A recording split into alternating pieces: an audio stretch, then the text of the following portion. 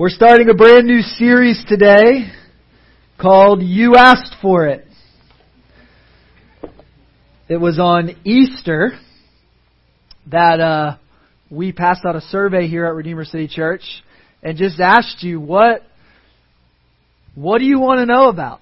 What are you interested about? And we just gave a one-page survey, and I think we'll do it every year. It was really cool, and it was overwhelmingly the same stuff. It was really amazing.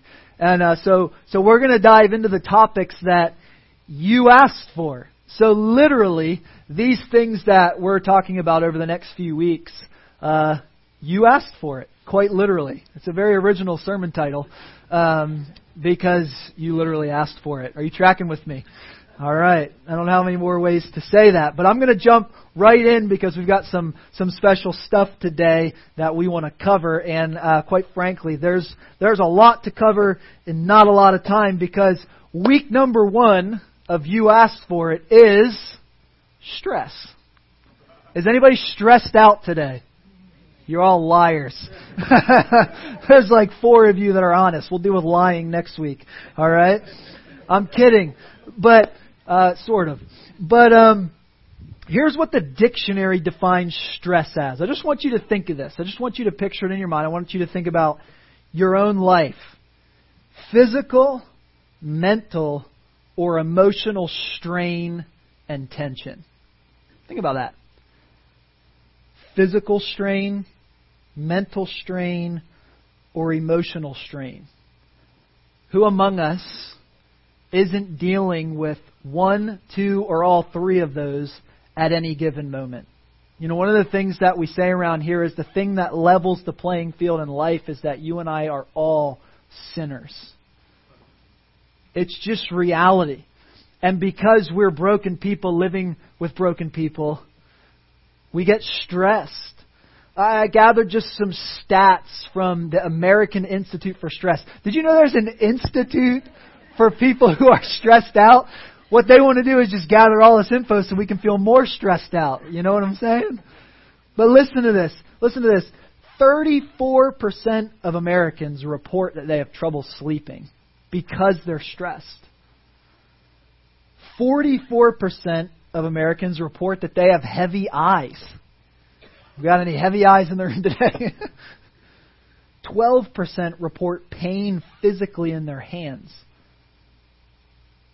You know, I often think about like when I'm stressed, I clench my teeth, right? A lot of people clench their hands. 30% of people with jobs suffer from back pain, regardless of whether or not they're lifting heavy things. 20% report being fatigued, regardless of what their job is. 13% suffer with headaches. Some studies even suggest through this institute that the average adult stress level grows 10% every year. What's that mean? At 10 years, what has happened? You're not even the same person, right? Like you've had so much stress build up on your life that you literally can't be the same person because it's physically, mentally, and emotionally straining you for years. And it just keeps going beyond that. Here's maybe the craziest statistic that I read from the American Institute for Stress. One of their researchers said this, that it is possible to connect 60% of our illnesses back to our stress level. That's wild. That's wild to me. We've never lived in a society that needed the gospel as much as ours. Now, I get it. Every society who's ever lived could say that, right? So that's probably unfair. But my point is that you don't ever outgrow your need for the gospel, right? We just never outgrow the need. I'm going to put a chart up on the screen, just a pie chart, because when you think about where does stress come from? Where does all the stress come from? Look at this. Look at this chart here. 46% of people say that it's from their workload. 28% of people say it's people. Can I get an amen in church today? 20% of people say it's work and people, right? 6%, it's money, right? It's lack of job security. It's not knowing that I have tomorrow. It's anxiety. I would add another slice to that chart as a follower of Jesus and say that maybe unresolved sin or shame could be in that category. My prayer for you would be that before you walk out of here today, that you would leave that at the foot of the cross. That you would leave whatever that sin or whatever that shame is at the foot of the cross.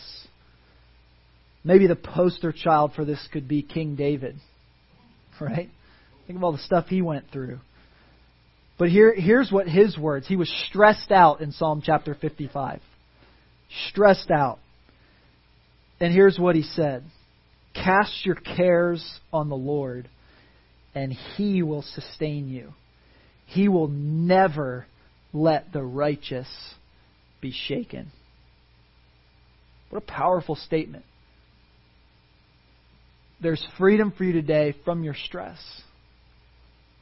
But it is within that opportunity, within that decision, to cast your care on the Lord. Because think about it, the vast majority of people in our free society are working for something that they cannot find. Right? I mean, even those of us that are really happy, right? We always want the next thing. I'm just confessing to you up here. Pray for me.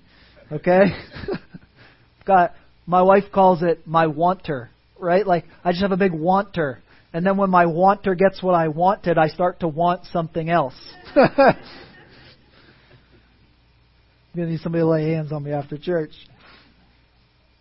But aren't we all prone to chase the shifting sands of our culture? It's just so easy. It's just so easy to get your phone out and get on Instagram and look at what other people are doing. And listen, I know like pastors get up and we talk about that and we're like, but like we're the worst. We're the worst. Like we get on our friends' Instagram, it's like, oh, they have more people in church today. Like that matters. Right? Like what Scripture say? Sufficient for today is today's troubles. No, I'm not going to go there. I'm just going to start quoting some music lyrics. I'm going to skip that. But we just went through a series on the book of Daniel. And didn't we learn from Daniel that culture will always try to reshape you? Culture will always try to change your identity, always try to rename you. But listen, we do have something in our life from God that is steady and firm and secure. And in all of the things in our culture, the shifting sands of our culture, right? You ever go to the beach and just like take steps and like maybe like I was just at the beach the other day and like my little girl will try to step in my footprints and it's awesome. But those sands are shifting. So what happens when she tries to step into my big footprints? What does she do? She falls, right? That's shifting sands of culture, isn't it? There's only one thing that never changes, and it's God. Right? The Bible tells us that Jesus is the same yesterday, today, and forever. So this is the thing that you can set your life on. But really, I probably don't need to convince you of that, right? I likely don't need to spend a ton of time convincing you that a lot of our culture, and even in our own community here, as the body of Christ, if we're really honest with each other, which is what Scripture calls us to, we're stressed out. We're stressed out. We simply have too many things going on that we were not designed to carry. We just do. It's a lot of pressures in this life. Think about it. Relationships, marriage, kids, dating, coworkers, bosses, being an employer, health issues, social media, unhealthy obsessions with anything like politics or the world or the saviors that we chase, our addictions, just our own choices, our own sin. I mean, if I just focused on my own sin, I'd be stressed out, wouldn't I? Just all the stuff. And I could continue, right? Like I could just continue. Like we could just get out a whiteboard and just start writing the things down that cause us to stress.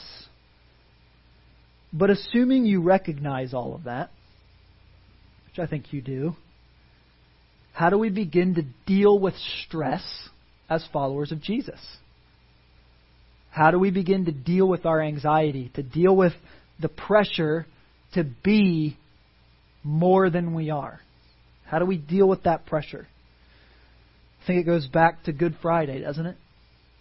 It goes back to that Friday 2,000 years ago when Jesus on the cross, in Him on the cross, we see Him suffering through physical, mental, and emotional strain, do we not?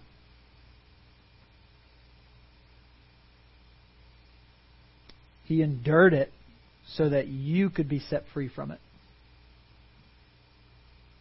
Like, what did Paul mean in Galatians 5:1 when he said, it's for freedom that Christ sets you free? That sounds redundant. That there is actually, in this moment of time, for you, freedom from your stress. That if you're a mother and you are stressed about your kids, there is real freedom for you in laying those cares at the feet of Jesus. Or if you're a dad and you struggle with that more than your wife, pray for somebody. Right? That's scary, isn't it? Like to just think that, like, you know, you're going to send your kid into the world and they're so innocent and precious when they leave and then they come back and they're not.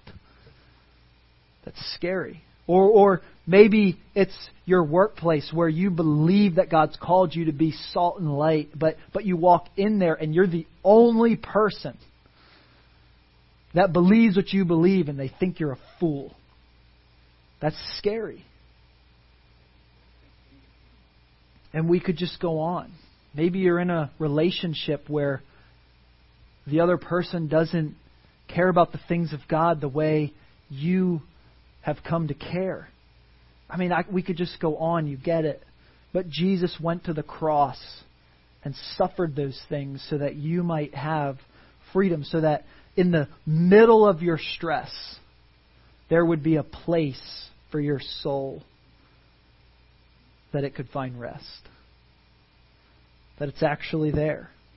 And as we study God's Word, if you're taking notes, I want you to write this down first because it's something I want you to think about this week.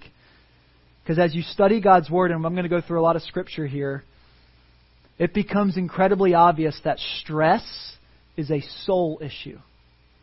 S-O-U-L. Soul. Stress is a soul issue. Why do I say that? Look at John 16:33. Jesus said this, I have told you these things so that in me you may have peace. Take this guarantee. In this world you will have trouble. Any church or any pastor who might tell you that if you follow certain steps you're not going to have trouble is not looking at the same Bible that you are. It's just not true. The opposite is promised. Jesus said, you're going to have trouble. You will have trouble, but in me, there is peace.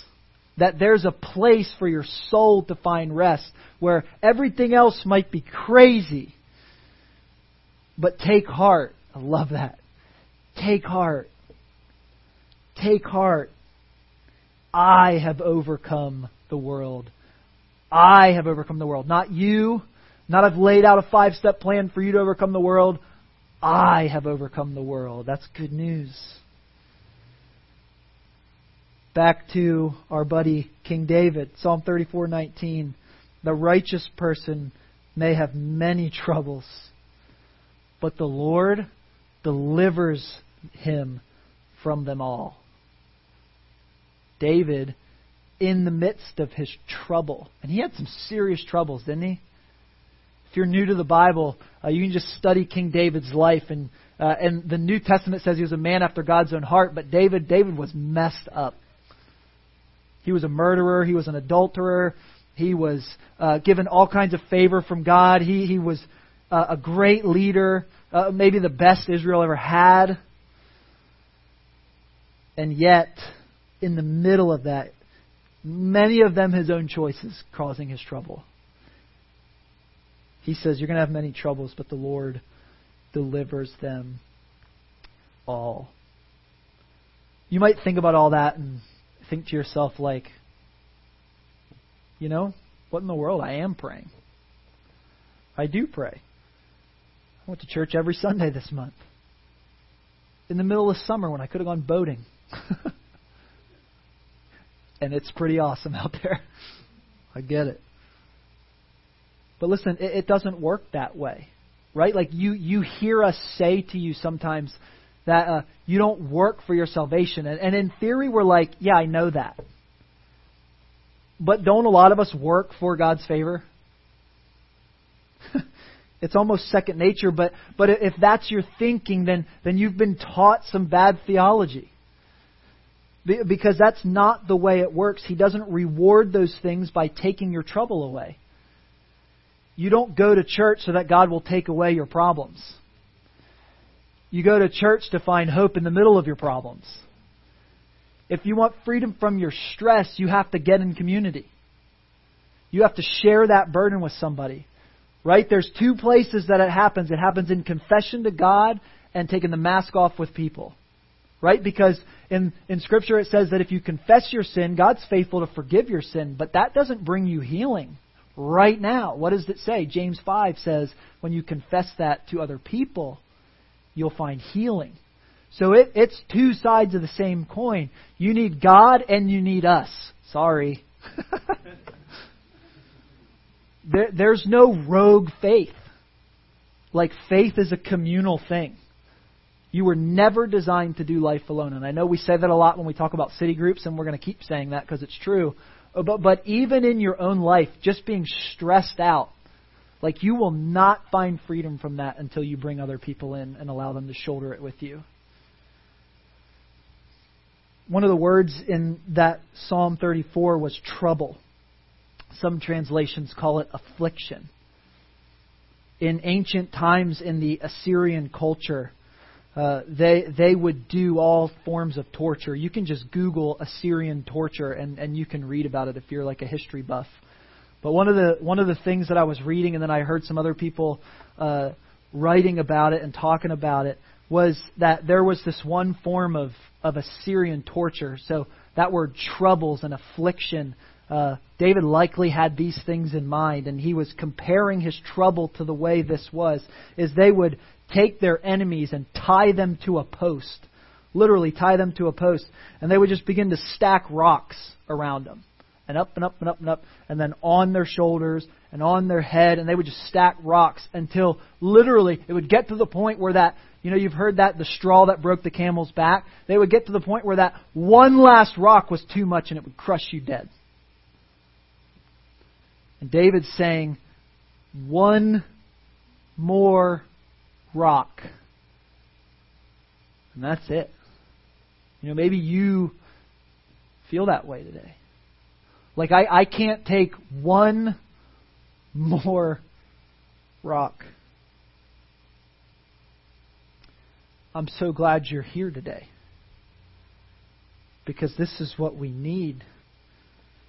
Or that you're listening online or listening to the podcast. Because you were never meant to do life alone. You actually need all of these people in your life. You need to get in community here, but you also need to do city group. You also need to be in that small group. Right now in the summer, we have a men's group that meets Monday mornings. And it's a sacrifice, let me tell you. 6 a.m. is early on a Monday morning. Amen? Earl's like, I know. Him and Kenny come the farthest. But we need it. The women meet on Tuesday nights, and in the fall, September, October, we're going to launch a full-fledged city groups. And there's going to be opportunities for you to plug into community. Because life change happens in the context of community. When the mask comes off and you share. And you cast your burdens on the Lord. And you open your life to each other. It's the place where burdens are shared and healing is found. And I beg you to get in one. Beg you to get in one. Solomon said in Ecclesiastes 4, if anyone falls down, one can help the other up. I pity anyone who falls and has no one to help them up. Though one may be overpowered, two can defend themselves. A cord of 3 strands is not quickly broken. You need people in your life. But thinking about all that, I want to do 2 things here. I want to talk about what I think are the 2 greatest culprits of stress. And then I want to give you some antidotes to stress in general. But the 2 greatest culprits, if you're taking notes, I think the 2 things when you boil everything down, when you look at that pie chart, when you think about your life, maybe the 2 greatest culprits of stress in your life are time and money, right? Time and money. We spend a lot of time worrying about our time, and we spend a lot of time worrying about our money, right? Psalm 62. Let's just go right back to the Psalms. Psalm 62, 5 through 10. Yes, my soul, find rest. Say rest.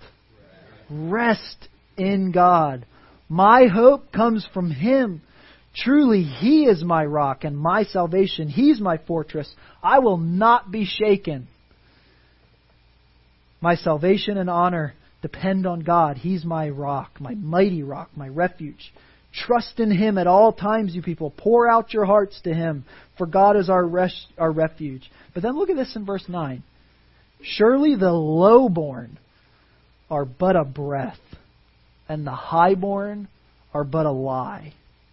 If weighed on a balance, they are nothing. Whether you've got a lot or whether you've got a little. Surely they're nothing. Together, they're only a breath. Do not trust or put your hope in stolen goods. Though your riches increase, do not set your heart on them. What's David saying? Your time, you're but a breath. James says the same thing in the New Testament. Life is a vapor. Your time is but a breath. And your money, doesn't matter how much you get, don't set your heart on them. Time and money. Let's talk about time first. We just finished a sermon series on Daniel, talking about influence with our limited time. And Daniel, standing before Belteshazzar when the handwriting on the wall came, said this. This is the inscription that was written. Mene, mene, tekel parsin. Here is what these words mean. Mene, God has numbered the days of your reign and brought it to an end. The guy who thought he was invincible, who was throwing parties while being surrounded by other armies. In the middle of that, God had numbered his days. Since we're on this theme of me confessing, listen, your pastor has been in the past 5 years to the ER 3 times for what I thought was dying of a heart attack. Like seriously, I had like all the symptoms, like can't feel my left arm, like that, like serious, like I'm at the end. Every symptom of a heart attack. And all 3 times, Camden would drive me to the first time I think she was really scared. And then the next 2 times I think she's like, come on, get in the car. Because each time I was like, babe, I'm dying. I'm dying. Each time doctors would check me out. They'd run the test because if you say you have a heart problem, you go right to the front of the line. So if you're going to the ER and you need to go right to the front of the line, just be like, my heart. And then you get in there and be like, it wasn't my heart. It's just my arm. Took me right to the front, got him in there, and each time the doctor would check me out. They'd run the full gamut of tests, right? They'd beep, beep, beep. You know, one time they made me do a stress test. Like, they would do all of it. And each time they would come back in and they would tell what Camden already knew. right? You're fine. The good news is your body is fine. The bad news is you're crazy. Right? But like, you know what I'm talking about. Maybe you just aren't as much of a struggler as I am, right? Like Camden would have never gone to the hospital for that. She deals with it in different ways. Right? But what was it?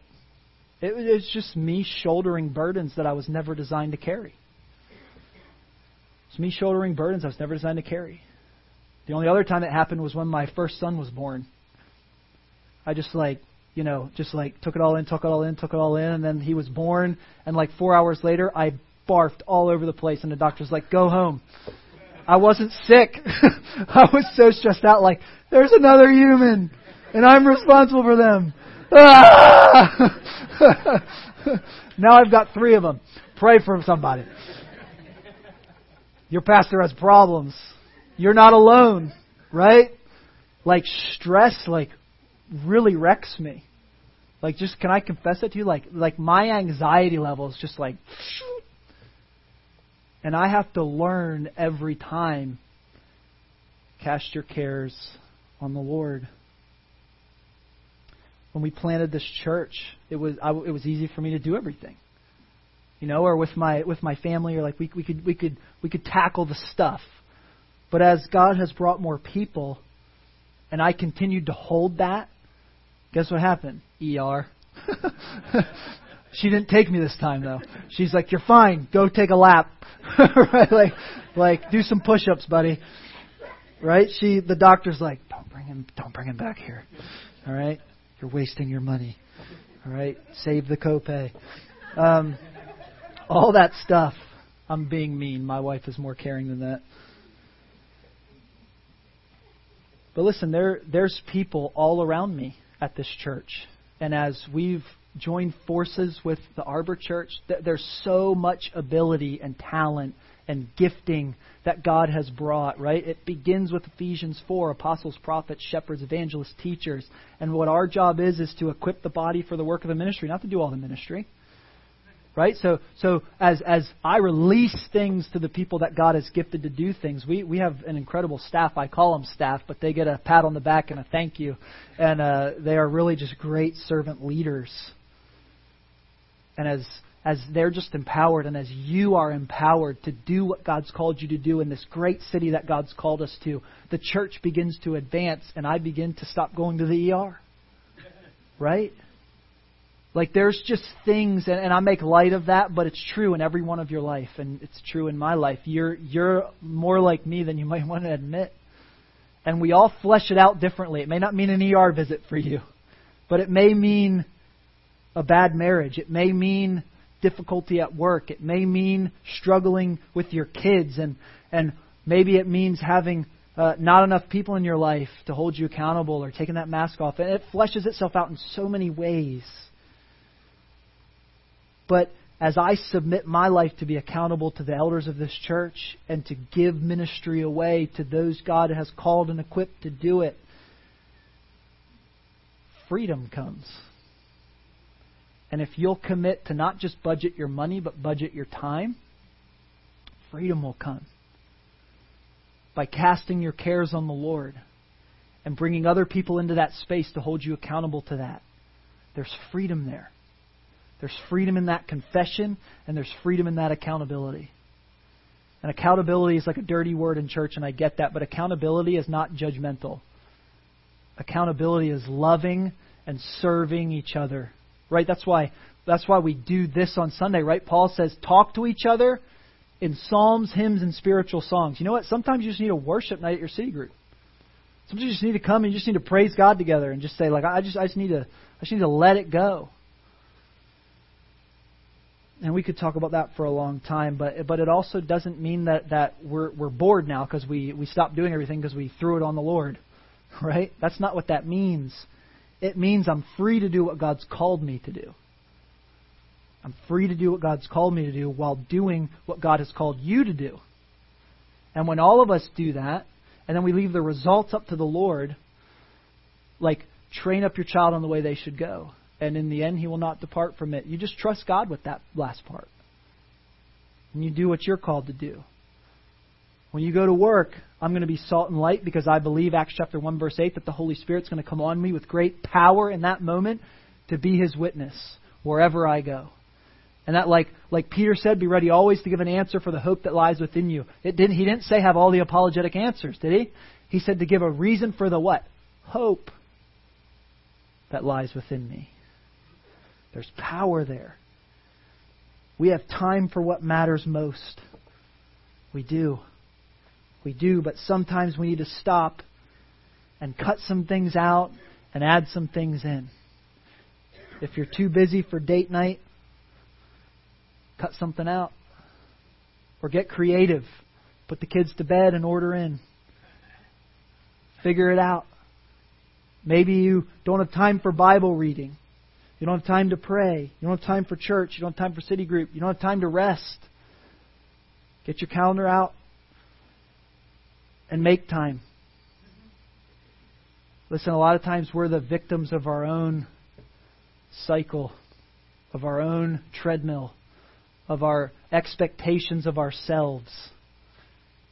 And God wants you to know today that there's hope in Him, that there's rest in Him. I'm going to come back to that in a second, but let's talk about money real quick. Since we're on this theme of confession, it's going so well. You're enjoying that at my expense. When we were engaged, Cam and I, when we were engaged, I was kind of a tightwad. I was like, we're not spending any money. And then we got married, and I was like, let's spend all our money. And one of the things that I liked to do for like the first several, maybe more than several years of our marriage was I like to have different cars. Not new cars, I just like to have different cars. And you know what happens every time you get a different car? Depreciation. You lose money. Camden's like, you do realize that every time you need a new car, a new old car, we lose money. I'm like, yeah, whatever. But right? Not sin, just stupid. Right? Right? Camden's like, amen. All right? But you know what's interesting? That was unwise. But you know what came with freedom? You know what has brought freedom for me? I drive a 10-year-old car with 150,000 miles on it, and there's freedom in that. And I'm not saying you shouldn't have a new car, right? I still have a few that I want, right? But that's not what I'm saying to you. What I'm saying to you is, for me, that was a thing that I needed freedom from. And that's a silly one, right? But that's real money.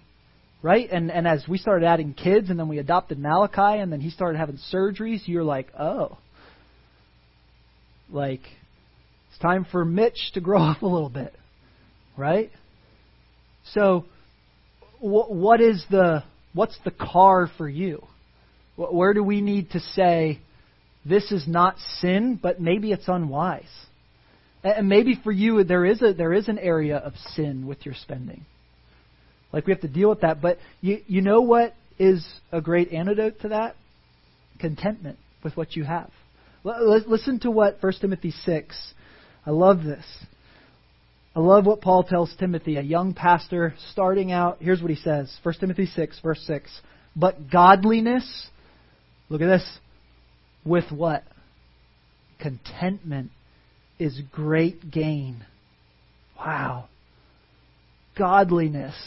Why does he say with contentment? Because it's actually possible for you to do everything God's called you to do and hate it. Isn't it? What is that? Why does Paul say it's for freedom that Christ sets you free? So that you wouldn't just do the motions of what you've been called to do, but that you would do the motions you've called to do and love it because it's setting you free. Let's keep going. For we brought nothing into the world and we can take nothing out of it. I love this. There's no U-Hauls behind a hearse. Can I get an amen in church today? Right? You can't take it with you. But look at this. Verse 8. But we have food and clothing. We'll be content with that. Most of us aren't content with that. I'm not. I'm not content with that. And I have to deal with that. I have to lay that at the feet of Jesus. Because that causes a lot of problems for other people in my life. But in Christ I can. Look at verse 9. Those who want to get rich fall into temptation and a trap and into many foolish and harmful desires that plunge people into ruin and destruction. And then listen to this. For the love of, everybody say love. The love of money. Money's not evil. Money is a tool in your hands for the kingdom. Everything you have is already God's. You're a manager of that. It's already His. We're a manager of that. That's why it's easy to be generous at church. That's why it's easy to be generous with my neighbors. That's why it's easy to be generous with my family. That's why when you have an issue, we can, as a body, say, we can help that. We can meet that. Because we don't love our money, we love our people. There's power there. The love of money is the root of all kinds of evil. Did you know that's the number one cause of divorce? And by the way, not just out in the world, the church's divorce rate, people who claim to follow Christ, our divorce rate is just as high. The love of money, root of all kinds of evil. And listen to this, some people eager for money have wandered away from the faith and pierced themselves with many griefs. That you can actually fall so in love with your money that you just walk away from the Lord. We just like our stuff. I'm not going to say you. I'm going to say me too. Like we just like our stuff too much to say, I'm not going to lay my life down for you. Just like my stuff too much.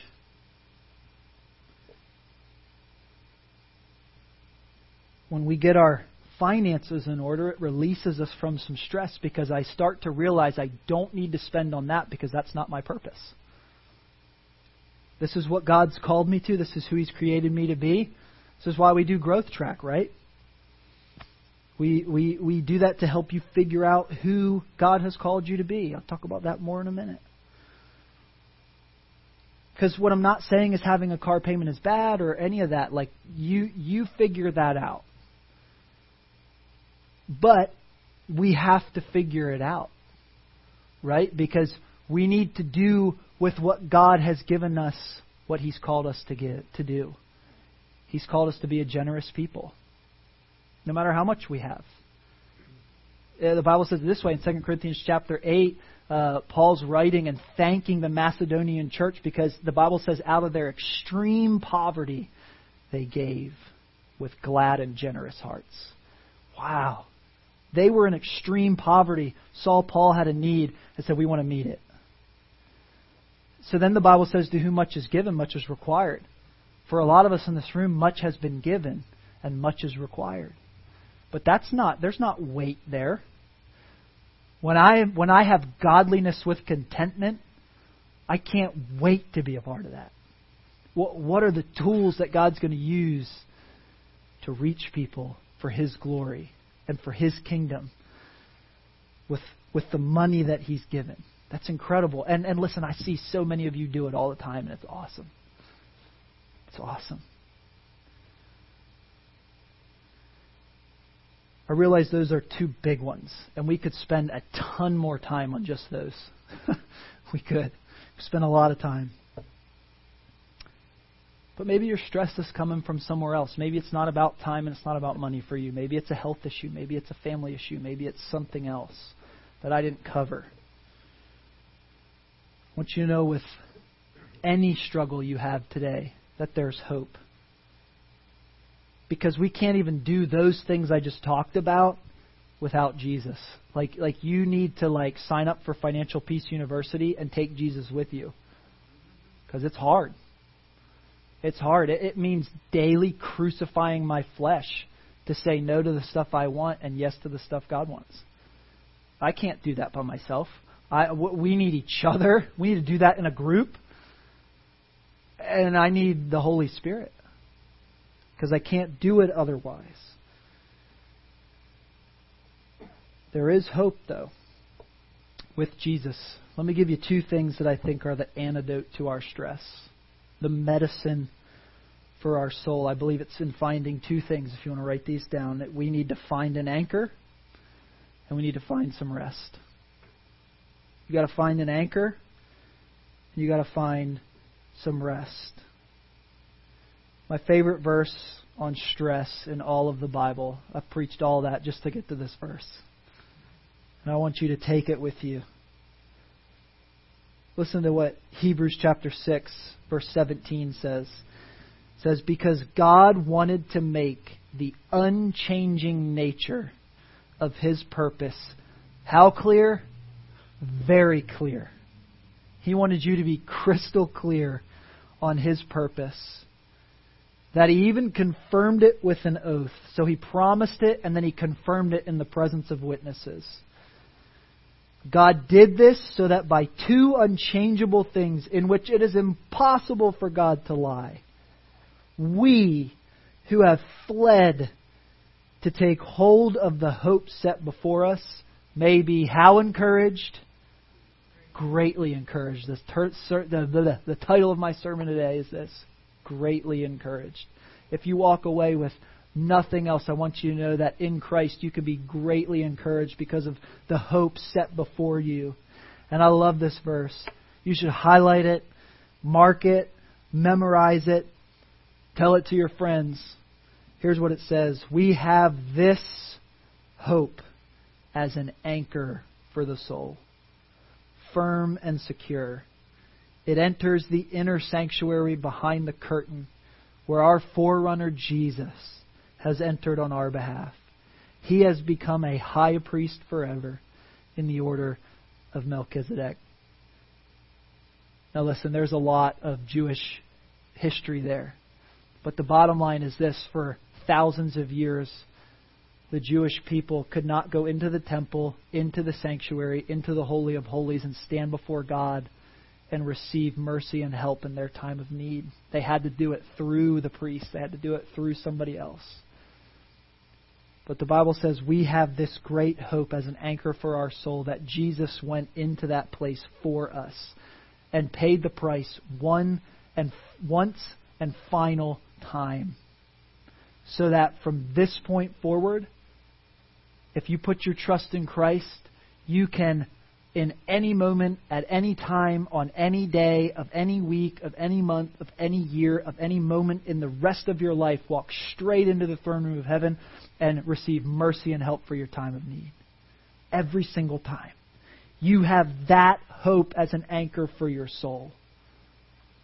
I was out boating just the other day. Todd was driving, of course.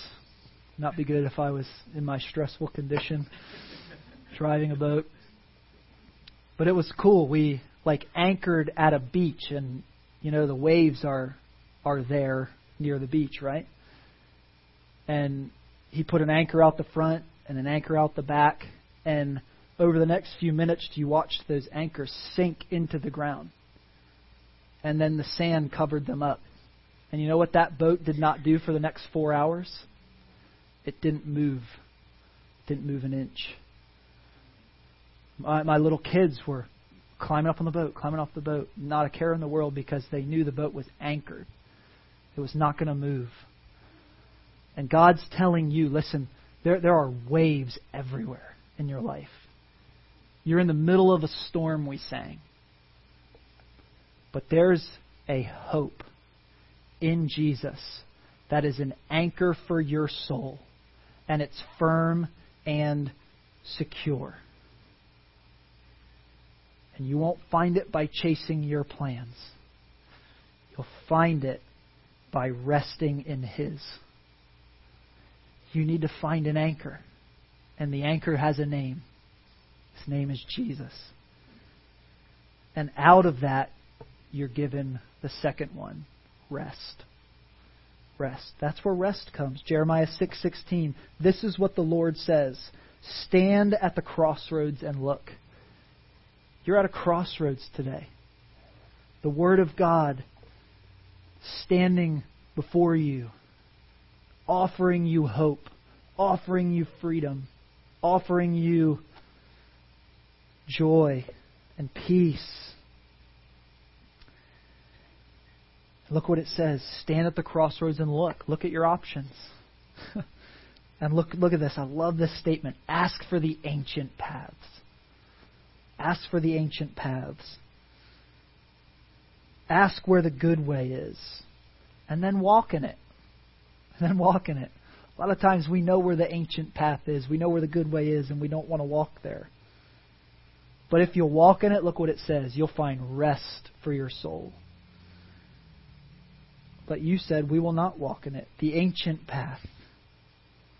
Right? We live in Babylon. We're faced with a lot of roads.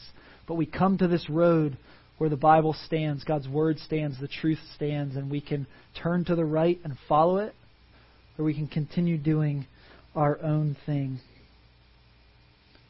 We can turn to the right and follow that great cloud of witnesses that has gone before us, and says, this is the way, walk in it. There's rest available, there's peace available, but we must choose it. We must choose it. Find an anchor. Find some rest. It's only found in the person of Jesus.